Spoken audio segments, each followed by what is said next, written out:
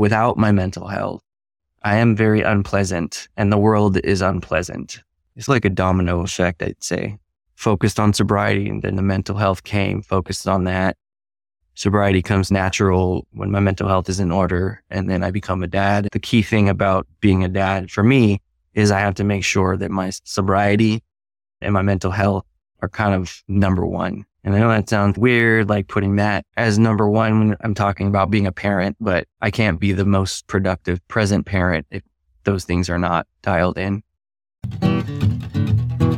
As tears roll down your face, reaching for something, someone to embrace, to numb pain. Welcome to Sobriety Checkpoint. Are you a parent in recovery wishing for peace and emotional sobriety? Do you find yourself up late at night, Googling things like how to overcome negative thinking or why is my heart racing? Do you wake up with big, ambitious goals only to feel resentful and irritable when you put everyone else's needs first and leave no time for yourself again? Hey, I'm Felicia. I'm a 12-step returned therapist, and I too have battled anxiety and that critical inner voice. All I wanted was peace and just a little bit of time to myself. I tried to strive and achieve to find happiness, but that only left me with more anxiety. I finally realized I needed to discover my true identity to find the peace I was striving to attain. In this podcast, you're going to find solutions to navigating mental health, spirituality, and relationships to experience the peace you've been craving. It's time for that desperately sought-after solo Target run. Grab your keys and let's go for a drive. There's no judgment or breathalyzer at this sobriety checkpoint. Blinded by the beauty of it all, recognize I was always destined to fall into deepest of dark. We are stronger than we think we are. So fight and show your strength. Before we get started, I'd like to invite you to become a Sobriety Checkpoint Insider. By becoming an insider, you're going to get weekly updates with the latest podcast episode, emotional sobriety and self-care tips, as well as early bird access to special offers. You can also head over to Facebook and join my community, where you're going to find other parents in recovery, seeking solutions to emotional sobriety through exploring mental and emotional health, spirituality, and relationships. Check out the show notes for the Insider and Facebook group links. I hope to see you in there. Lastly, don't forget to subscribe to my show, leave a review, and share it with a friend. Reviews help boost my ratings, which helps other parents in recovery find my show. Thank you so much, and I'm super grateful for your support. All right, now let's get started. Welcome back to another episode of Sobriety Checkpoint. I'm super excited. Today, I have my first guest on the podcast. I have JP Cifelli. I mentioned that on Thursday mornings, I'm going to be having guests. JP is going to be a regular guest on the podcast. So before we get going with our regular Thursday mornings together, I just wanted to have him come on the podcast today and introduce himself, just share a little bit about himself and his recovery. I'm also really super excited about having him on the podcast because of his passion for men's mental health. He is an amazing man. I have known him for several years, and he just has such a kind soul and a loving spirit. And he's just somebody that throughout the years just brings joy to me. And I know that I am completely embarrassing the heck out of him right now, but it's true. It's true. So I'm really excited about having him with us on this podcast, and you can go ahead and take it away. All right. Thanks for that. My name is JP. I've been in recovery for about 15 years.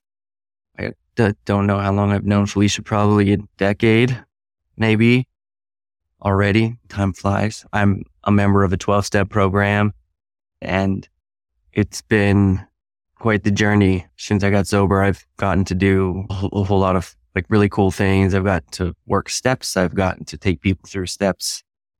I've gotten to kind of progress in my mental health. I started going to therapy when I was 2 years sober in 2010. I have a family that has always allowed me, thankfully, to get vulnerable.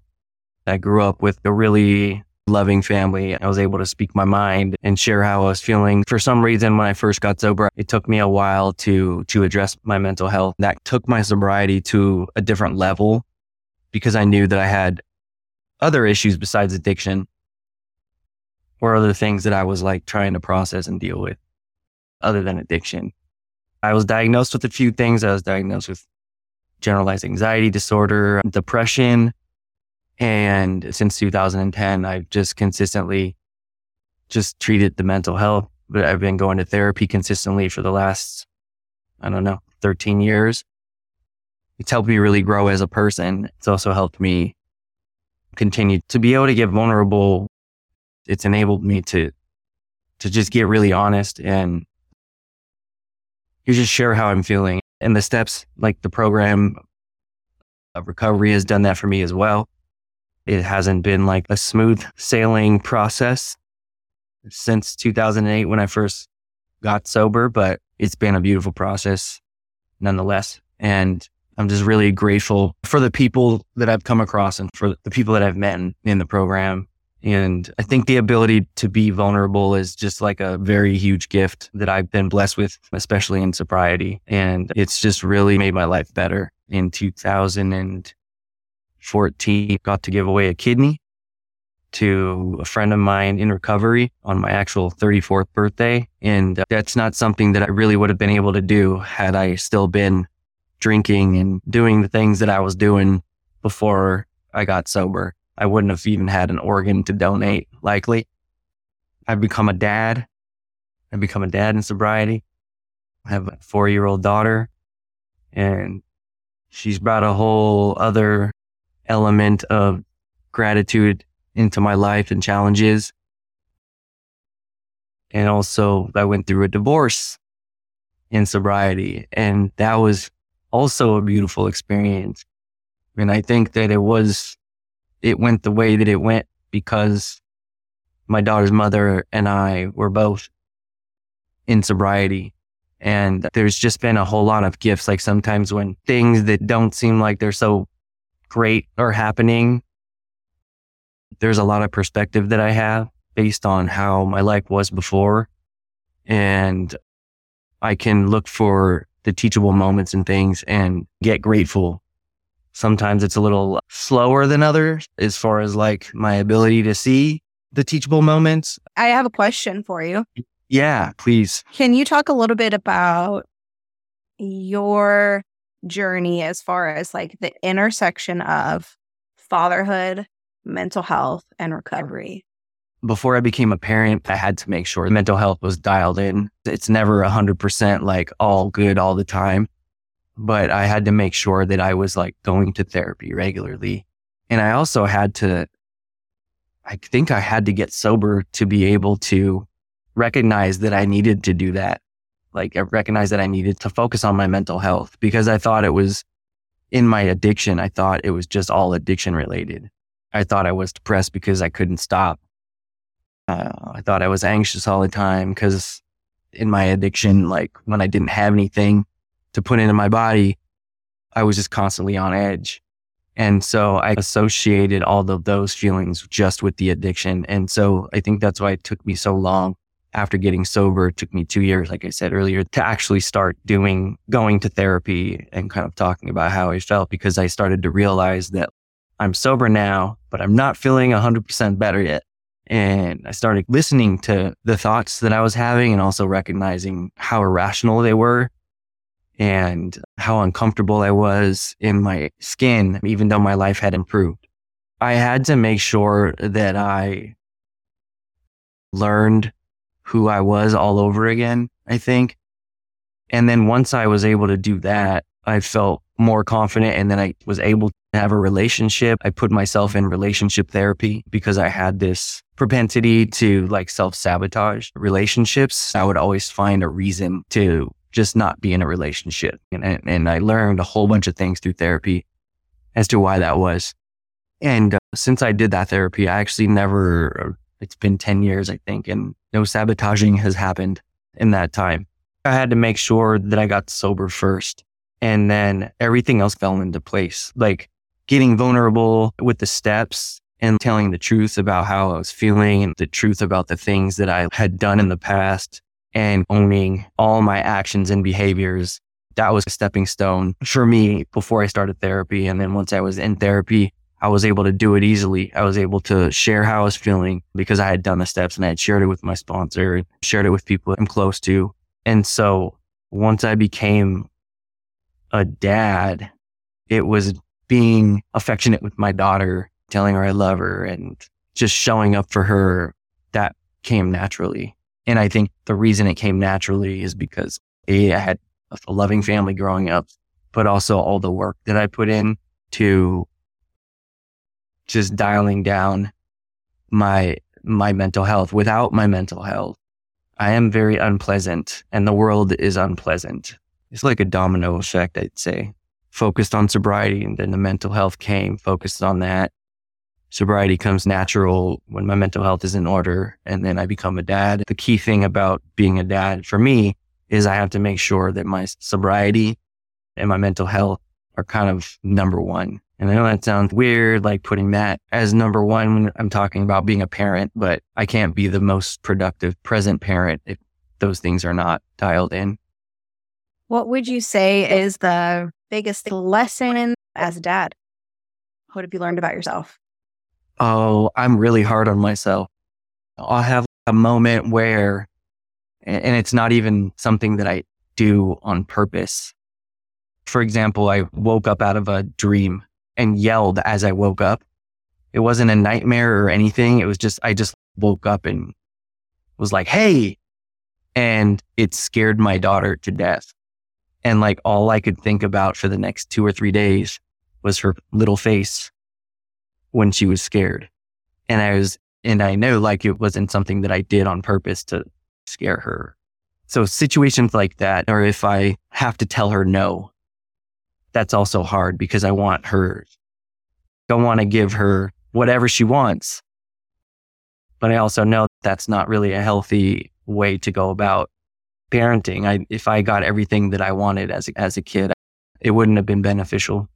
So it's hard to tell her no. It's easy to be patient with her.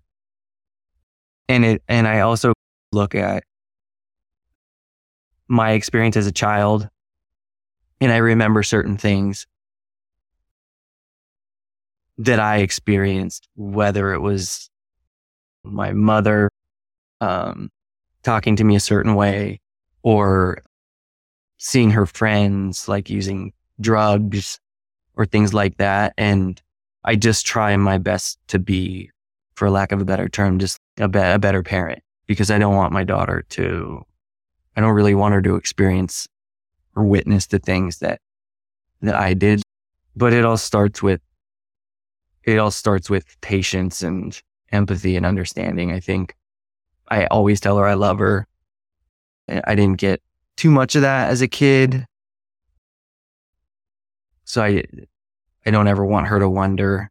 So I tell her I love her. And I don't yell.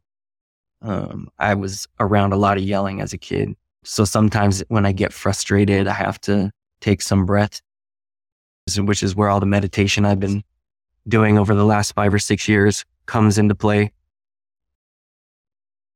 If you could talk a little bit about maybe why you want to be a part of this with me. I'm super excited to have you on, and we're going to have you on here regularly. So I guess I'm just curious if you could tell the listeners, why are you here? Why do you want to do this? Yeah, well, you asked me, and you've just been such a good friend, a consistent friend, a very supportive friend. And I just think you're great.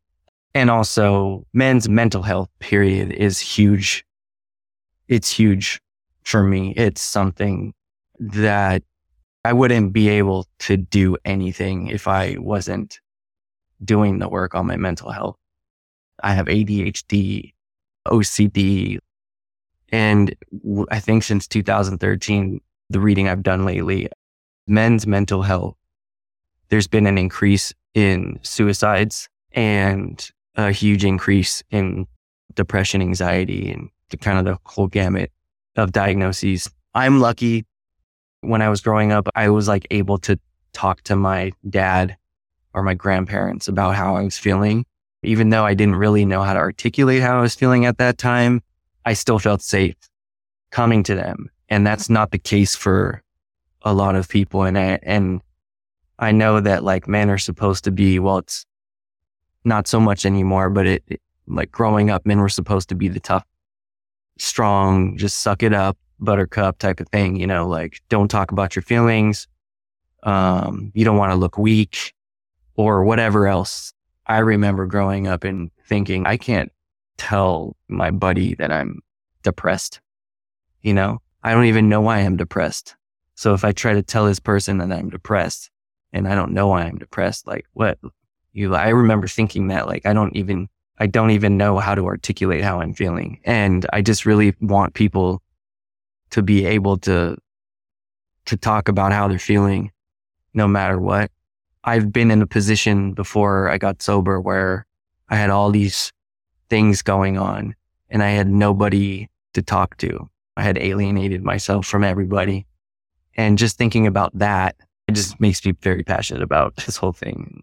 I just want people to be able to share how they're feeling. That's just a really huge thing for me. And I just want people to ask for help, to be able to ask for help like I did countless times, even now, sober and doing, really well. Like I still need help and I still ask for help when I need it. And it doesn't matter if it's like you're at a bottom or a high, like it's just something that is really important to me. Thank you. Any last statements you want to make or any last thoughts? I'm just really excited to do this with you. And I'm excited for what the future holds. Yeah, I think it's going to be fun. So yeah, I'm excited too. Thank you so much for listening. I hope you enjoyed today's episode. If so, would you take 30 seconds and share it with another parent in recovery who may be looking for solutions to mental health and sobriety? Also, please leave a quick review on Apple Podcasts so other parents just like you can find the show. I'm super excited to know this podcast is helping you. Tune in to new episodes every Tuesday and Thursday. I'll see you back here on your next Target Run. Until next time. 'Cause we are stronger than we think we are. So fight and show your strength. Good and grace from our God. Good and grace from our God. Good and grace from our God. Oh, good and grace from our God.